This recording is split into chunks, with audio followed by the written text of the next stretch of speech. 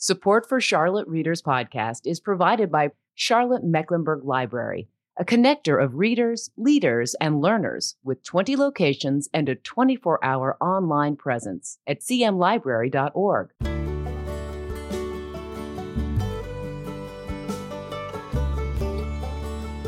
Welcome to Charlotte Readers Podcast, where authors give voice to the written words. We're a proud member of the Queen City Podcast Network and the Authors on the Air Global Radio Network, a series of author-hosted podcasts distributing literary content to a worldwide audience. I'm your host, Landis Wade, a recovering trial lawyer turned author turned podcaster of books and stories, and I really appreciate you being here. Very quickly, before we get to the uninterrupted interview today, a few quick words about some of the benefits for our listeners. Number one, we have show notes for every episode with images, links, and information about our authors at charlottereaderspodcast.com. And number two, if you're into audiobooks, we have a relationship with Libro.fm, which supports indie bookstores. If you sign up with Libro to get your audiobooks and use the promo code CharlotteReader, you'll get an extra audiobook free.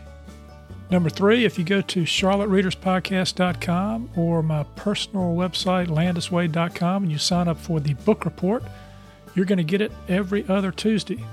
And here's what you'll get: recommended readings, author interviews and videos, reading and writing tips, doses of inspiration, a free ebook by yours truly, and more. We won't spam you. That takes way too much time. And finally, we've got a lot of great content that we put out on our exclusive Patreon channel.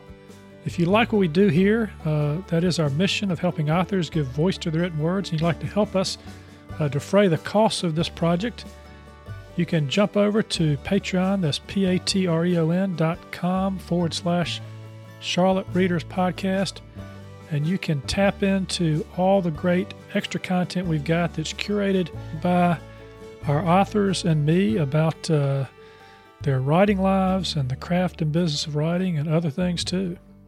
But enough with the prologue. Let's get to the uninterrupted story of our guest and the one they've written.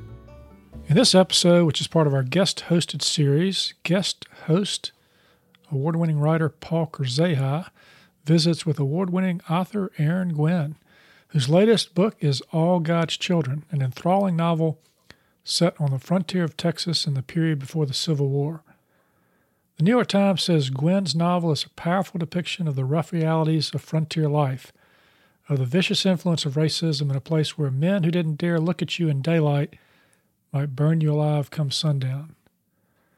Booklist says that readers will relish these unforgettable characters in this expansive view of Texas' wild ride to joining the Union, and Sam Sachs, Wall Street Journal, observes that Gwyn has couched his meanings within a swift and skillful Western, which allows him to unfold with devastating power. The very people who founded the American West, this bracing novel suggests, were those most desperate to be independent from it. Guest host Paul Kurzeha was the very first author who appeared on Charlotte Readers Podcast. Like me, he's an attorney, but he's not recovering just yet. He's still practicing law.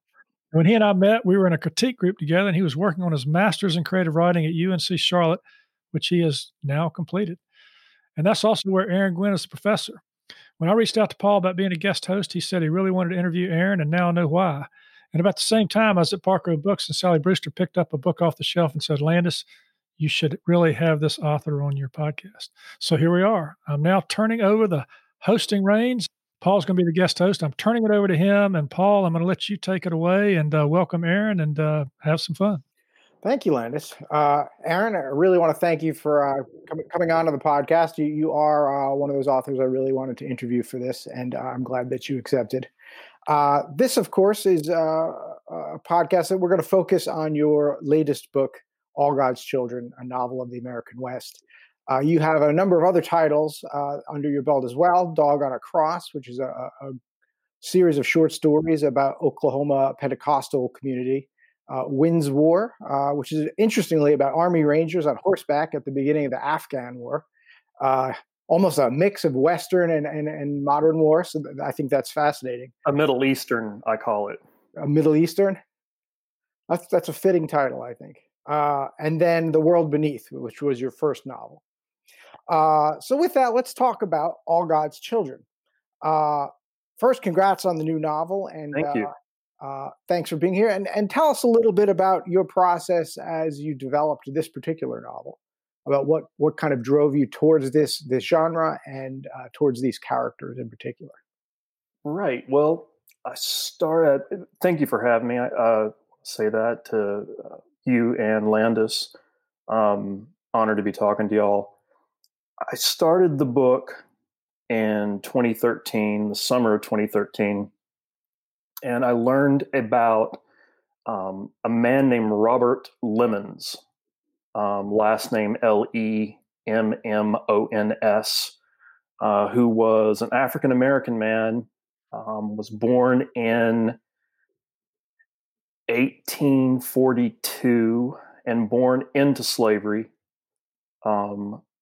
was quote unquote owned by a man named Levi English. And this is in Atascocas County, Texas. And after emancipation, he becomes a master mustanger, a catcher of wild horses. And so he would go off into the wild horse desert in western Texas by himself. He would take off all of his clothes, get rid of, bury his food, and he would only have his boots on, and he would live with the horses until they trusted him as a horse. He would wrest control away from the alpha stallion by mimicking the alpha stallion's movements, and then he would lead entire herds of wild horses off the desert back to settlements. A fascinating figure, a genius of the horse and mustanging. So I started writing about him in the 1860s and 1870s. And as I went farther into the research and farther into the writing, that led me back to his mother, who was named Cecilia. That led me back to the people to whom he was enslaved. And I realized that the book that I was writing needed to be the first part of this story. And for those who've read the book, we know when we meet Robert, or the last time we see him, he's only 18 years old, and mostly you only see him up to the point of being 5 years old. So there are two more big chunks of the story that the novel doesn't cover. The novel that we have doesn't cover. That's interesting, because now I understand that this story is really the story of his parents. Correct. And what led them up to that moment that you discussed, where he is beginning to get into the training of horses.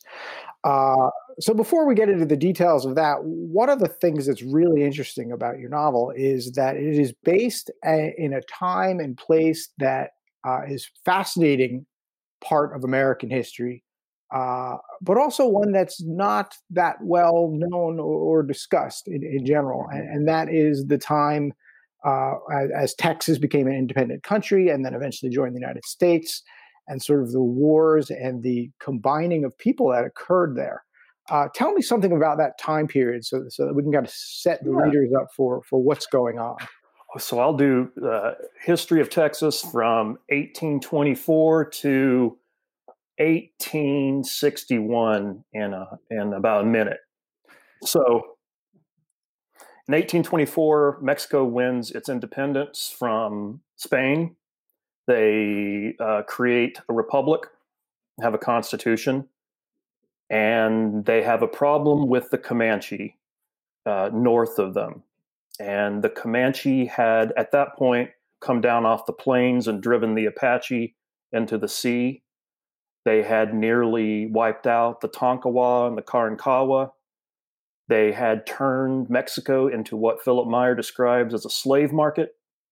And so the Mexican government realized that they needed some sort of protection and something between them and the Comanche. So in talks with a man named Moses Austin and later his son Stephen Austin, they developed a plan whereby Anglos from America would be allowed to colonize Texas to form a kind of meat barrier between Mexico and the Comanche.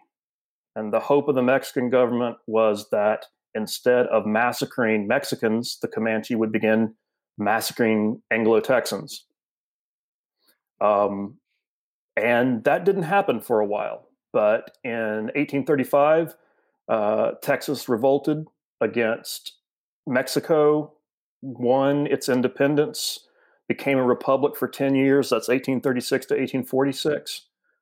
Then the trouble with the Comanche starts. The Texans, the Comanche fight, and the Texans never fully solved the so-called Comanche problem. 1846, Texas is admitted to the United States as a state. Much to Sam Houston's chagrin, 14 years later, secedes from the Union, destroying everything that Sam Houston had spent the last 20 years working, fighting, and for. So yeah, it's in this sort of tumultuous time that you've set your novel, in those years leading up to the Civil War and the various wars between Mexico and the United States and or Texas. And into that story, you kind of place two characters who are your primary characters, and that's Duncan Lamons and Cecilia, the parents of their son that we discussed earlier.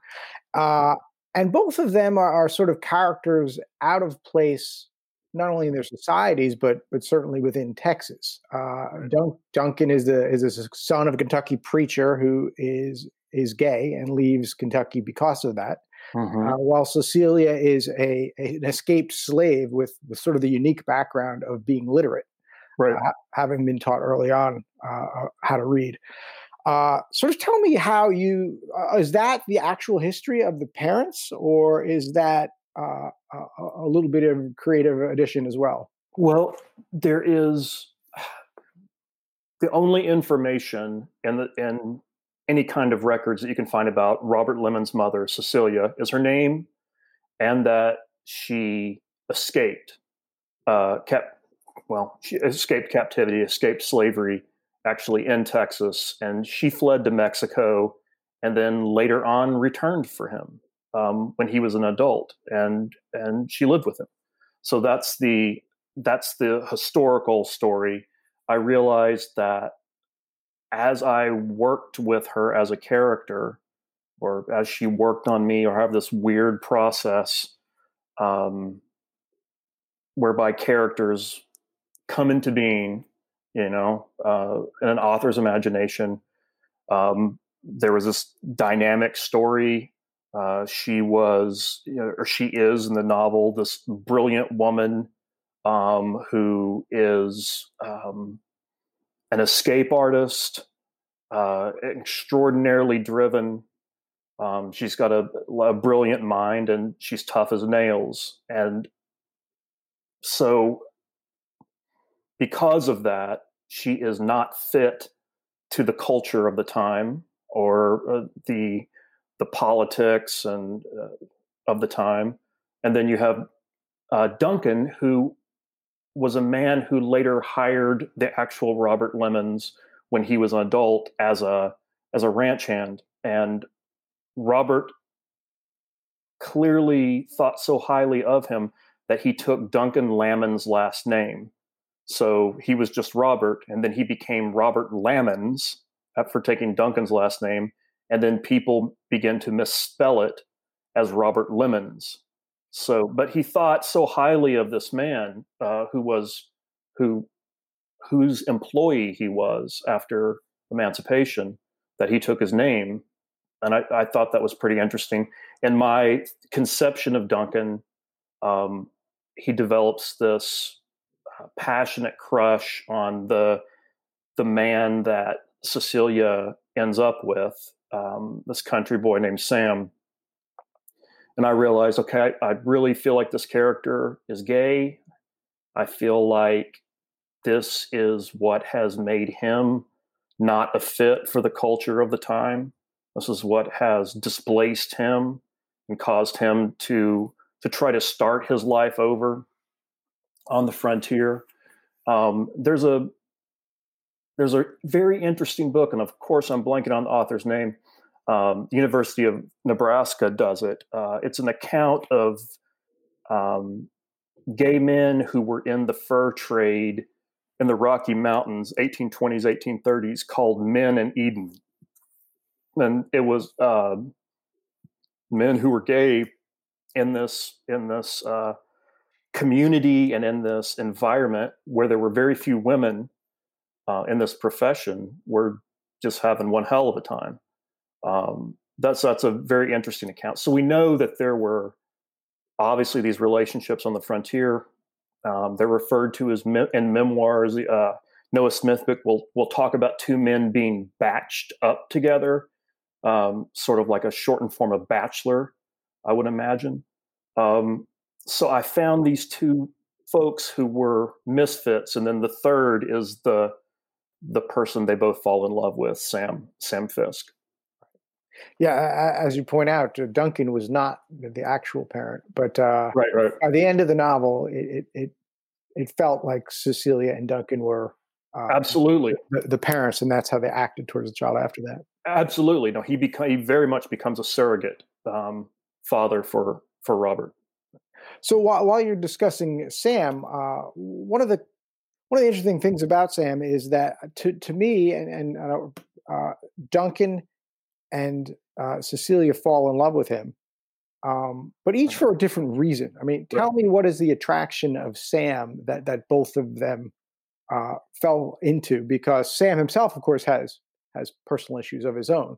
Yeah, I thought, well, for Duncan, he represents this rough, beautiful, wild man who is highly competent. And there's this passage where Sam reveals to Duncan that he's illiterate. Sam can't read or write. And Duncan feels protective of him for that reason. And so there's this weird thing of this, Sam is an incredible fighter. He's incredibly competent in battle. He's incredibly competent as a hunter and a survivalist. But for any kind of purpose that requires being literate, he's a fish out of water. And so Duncan develops an attraction to him and a kind of sense of being protective of him, which sort of fires this romance that's one-sided because Sam is not really aware of Duncan's feelings. And for Cecilia, it's a similar thing, but she sees that Sam is competent and that Sam's ignorance of the way, quote, polite society conducts itself means that he doesn't think of her as a slave. He doesn't think of race in the same way. He doesn't have the same conception of social hierarchy. So he encounters her as a person, and he's not intimidated by the fact that she's literate and he isn't. He seems to me to have an innocence of and almost a willful ignorance of the ways of society, because he wants to see it the way he wants to live his life. I just thought he was a very interesting character. And yeah, I'm proud of Sam. I'm proud of the creation of him, and I can't always say that with the characters that people in my books. But I was excited about him. When I talk about him, I find that there's an excitement still. He seems apart from me.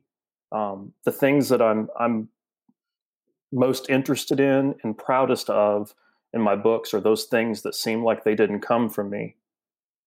I don't know how I got there. I don't know where they came from. I don't know how my imagination landed on them. And he seems like he didn't come from me, and he seems like he lives beyond the book for me. And I'm still curious about him, and there's still some mystery to him for me.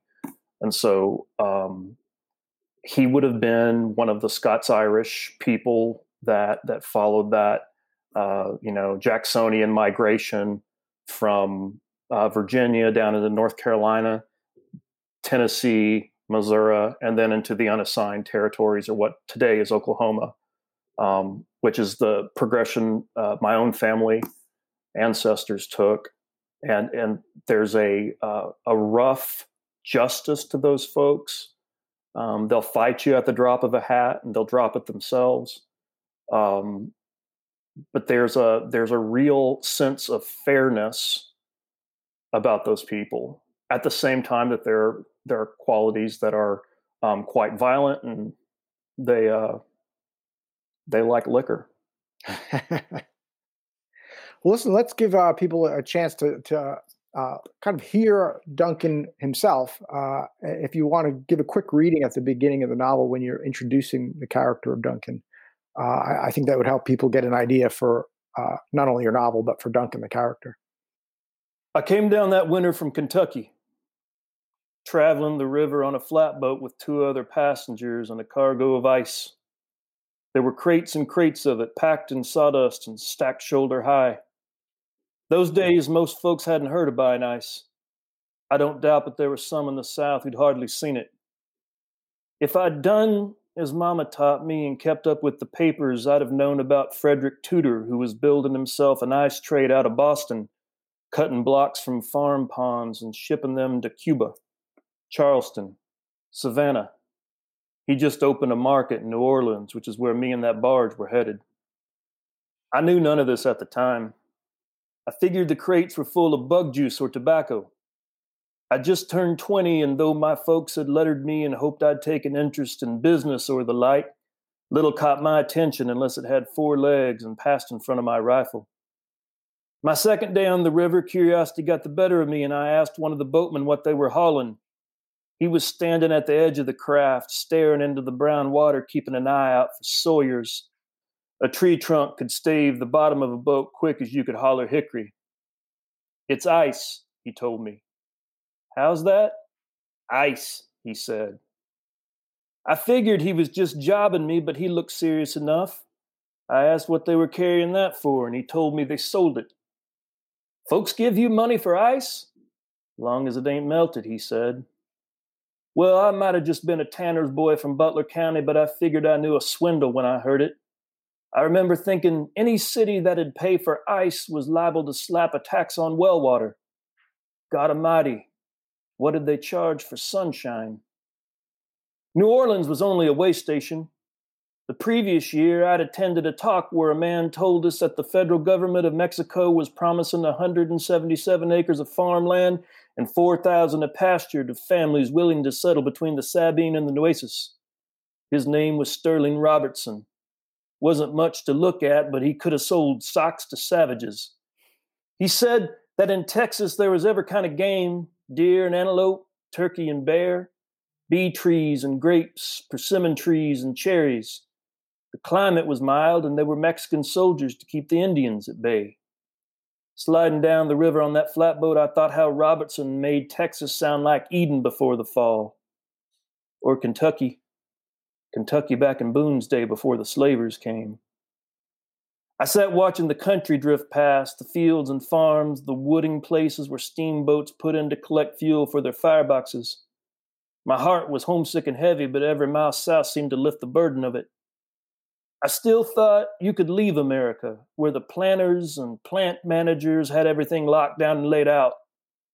Texas was a free frontier, promising folks like me the chance to start fresh. It's a peculiar sort of man who needs a fresh start by the age of 20, but I was always peculiar. I reckon that 20 seemed old to me at the time. Now it seems so young. It was certainly too young to understand that America wasn't something you left as much as it was something you carried, a shape inside yourself, the way stone is shaped by water, all these channels carved inside your soul. So, while you might have thought you were living in America, all that time it was living in you. That's a great passage. Thank you. It really lays out the story before you and lays out the environment and that moment in time really well. And there's some beautiful lyricism in there as well. Thank you. Something happens to my voice when I read Duncan. It's happened from the very start. start doing this other thing. Yeah. So I can't not do it after a while. You got to channel that character. I guess. Well, one of the interesting things, not only about the way the story is written as a whole, is that each chapter is alternating between Duncan and Cecilia.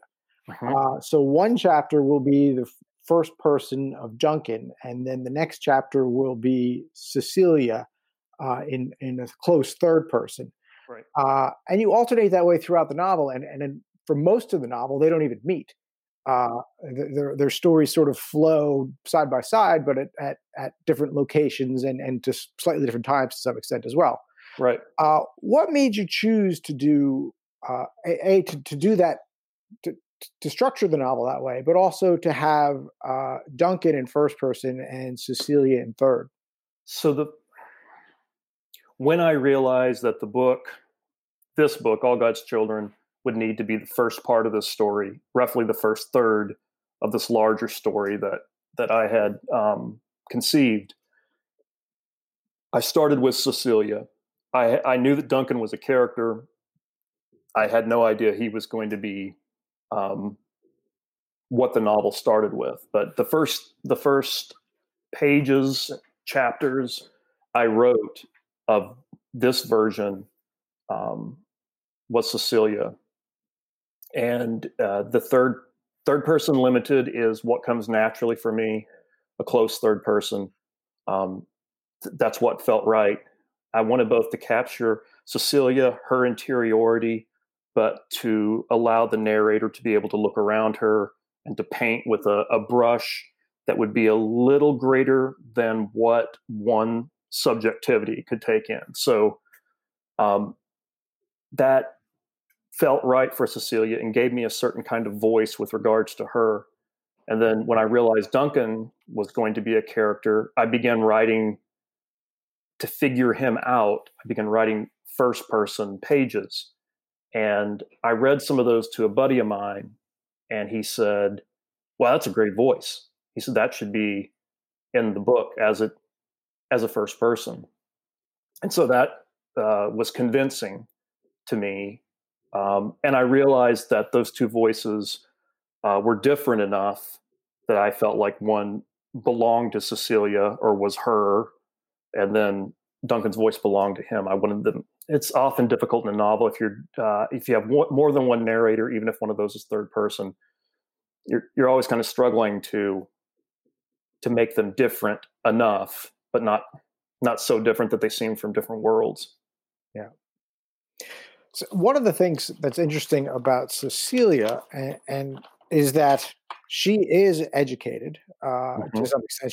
She's learned to read, and when she was younger, I guess her master used to make her read the Odyssey to guests, and she looks at herself as Odysseus right. at times. And tell me about, was that an intentional concept to try and give her a storyline that is a bit Odysseus, but not too close? Yeah, I started by a lot of the research by reading slave narratives. There's one from Harriet Jacobs, who was a woman who was enslaved here in North Carolina and has a harrowing story. And then she writes beautifully too, despite not having been, I guess, formally educated. But similar to Cecilia, her, quote, mistress teaches her to read and write. This also happened with an enslaved woman named Phyllis Wheatley, who was classically educated. Now, there are, of course, real problems with this in terms of the people around Phyllis Wheatley taught her as a way of showing her off. So it wasn't about imparting this education because they cared about Phyllis Wheatley. There's a sense that they wanted this woman that they, quote, owned to manifest these educated ways, etc. But Phyllis Wheatley was an amazing mind, and not only did she master Greek and Latin and the classics, she became a writer. She wrote this beautiful poetry, And so I had these two models of what Cecilia could possibly be. One influenced by classical literature, and another influenced by this indomitable spirit, like Harriet Jacobs, who was able to go through an odyssey of her own in order to escape to Boston. I believe is eventually where she got away to. And so I thought, okay, Cecilia, her consciousness, her temperament, the way she's constructed, would see herself as the hero and would take comfort in stories like those of Odysseus. And I thought about the way that the television shows we watch, the novels we read, the movies we watch, how the escapism inherent in watching or reading about a competent person enduring trials, there is a real power that comes from that. Human beings can convince themselves that they're capable of much more than they might be by listening to, reading, watching stories about heroic people, even if those heroic people are fictional. So I thought that this would be not only a way that Cecilia escapes the pain and humiliation of being an enslaved woman, but it would also be a way for her to whet the blade of, what would you call it? It's ambition, but it's also courage, all of those things that she'll need to escape. And there are allusions to the Odyssey throughout. I didn't want those to be, as you say, so close that it seems like, okay, well, the book is a retelling of the Odyssey and it has to tick off all these marks. There's a character who's blind in one eye. There are various trials that she goes through that they don't repeat the Odyssey, but they rhyme with the Odyssey in different ways. Well, there's a certain mythology that you can feel within the characters and throughout the story, which, whether they rhyme with the Odyssey or not, are the things that make it sort of a deeper universal book, as opposed to simply a plot line. And I think it's very effective. The other thing that I also noticed, speaking of sort of heroic characters, you touch various heroic characters from the time period who aren't main characters in the story, but sort of pass through the story. People like Sam Houston, Colonel Bowie, and we get a quick glance of General Grant early in his career, who were all cutting their teeth on the Mexican-American War. Sure. Tell me sort of about how those characters sort of worked their way in and how you kind of looked at that. I realized in reading memoirs from the time, particularly the memoir written by Noah Smithwick, who himself is a character in the book. He wrote a beautiful memoir called Evolution of a State about his time on the Texas frontier. And one of the things I found striking is when you think of someone like Sam Houston, you think of the common man being as distant from him as the common man as we are from Barack Obama or Joe Biden or Bill Gates or some eminent person. But there were so few people on the Texas frontier that right before Texas seceded, Smithwick went over to Sam Houston's house in the governor's mansion, knocked on his door, offered to help him fight for the Union. Houston brought him in the parlor and said, "No, that's okay. I appreciate it." I mean, but there was a sense that you could get at these eminent figures. You could go have a beer with Jim Bowie, provided you're willing to buy the beer. Actually, Noah Smithwick created the Bowie knife that Bowie became famous for on the sandbar fight. And the problem was the knife that Bowie used in the sandbar fight that bore his name, he was afraid to carry it or use it because it had become so famous. So he put it in a glass case. So then he needed another knife.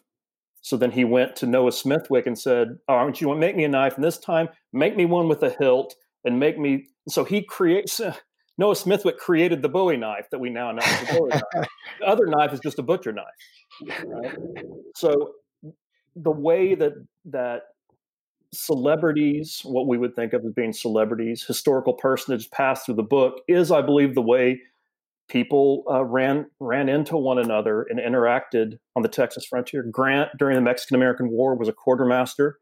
He was a lieutenant. He would talk to countless people. There was nothing in Grant's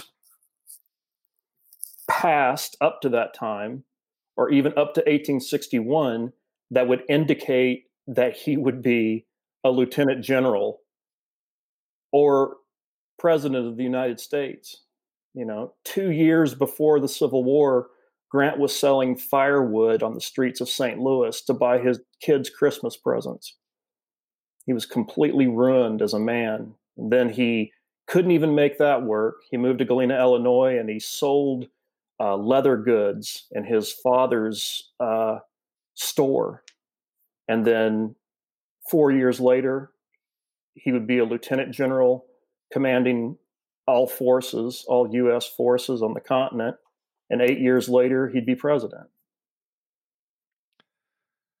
Well, I'm going to jump back in here, listeners. I've been fascinated here watching and listening to this interview. We've been talking about the book All God's Children with Aaron Gwyn as the author and being led. I'm going to have to watch out for my job here because Paul did a great job of conducting this interview today. Paul, thanks for doing that. Oh, you're welcome. I was great to do it. Yeah, Thank you. And Aaron, I'm looking at I have the chance to look at the bookshelf behind you here. I see there's a book of Grant on your shelf back there. So you've got probably quite a few, right? Yeah. I've got an entire shelf of Lincoln. Yeah, right here. If you can see Lincoln and Grant. Well, listeners, I've been listening to this and thinking about my favorite westerns and both movies and books. And you're in for a treat because we're going to actually jump over to our Patreon platform now, Paul and Aaron and I, and we're going to find out a little bit more about Aaron's background, how he grew up out west, and how that guided his writing a little bit. We're going to talk about classic and contemporary westerns and tips on how to write them, and so it's going to be a lot of fun. You can check that out at Patreon. That's patreon.com/Charlotte Readers Podcast. You can also find a link on our website at charlottereaderspodcast.com. All good stuff.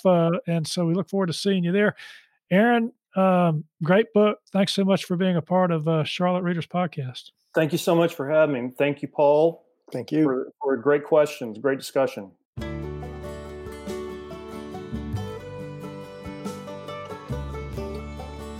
Well, that's it for today. Another fine author giving voice to the written words.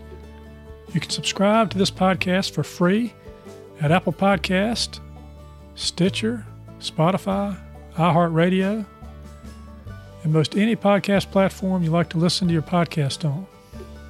If you like what we're doing, please consider leaving a short written review on Apple Podcasts or the podcast platform of your choice, because when you do, our authors' voices travel much farther and wider in podcast land. And if you're inclined to help us help authors give voice to the written words, and you'd like some member-only content cultivated by our authors and me as our thanks, please consider becoming a member supporter. You can find out how to become a member supporter and more about today's show and all previous episodes at charlottereaderspodcast.com. Thank you for listening. We really appreciate it. I'm Landis Wade for Charlotte Readers Podcast. Charlotte Readers Podcast is a member of the Queen City Podcast Network, powered by Ortho Carolina. For more information, go to queencitypodcastnetwork.com.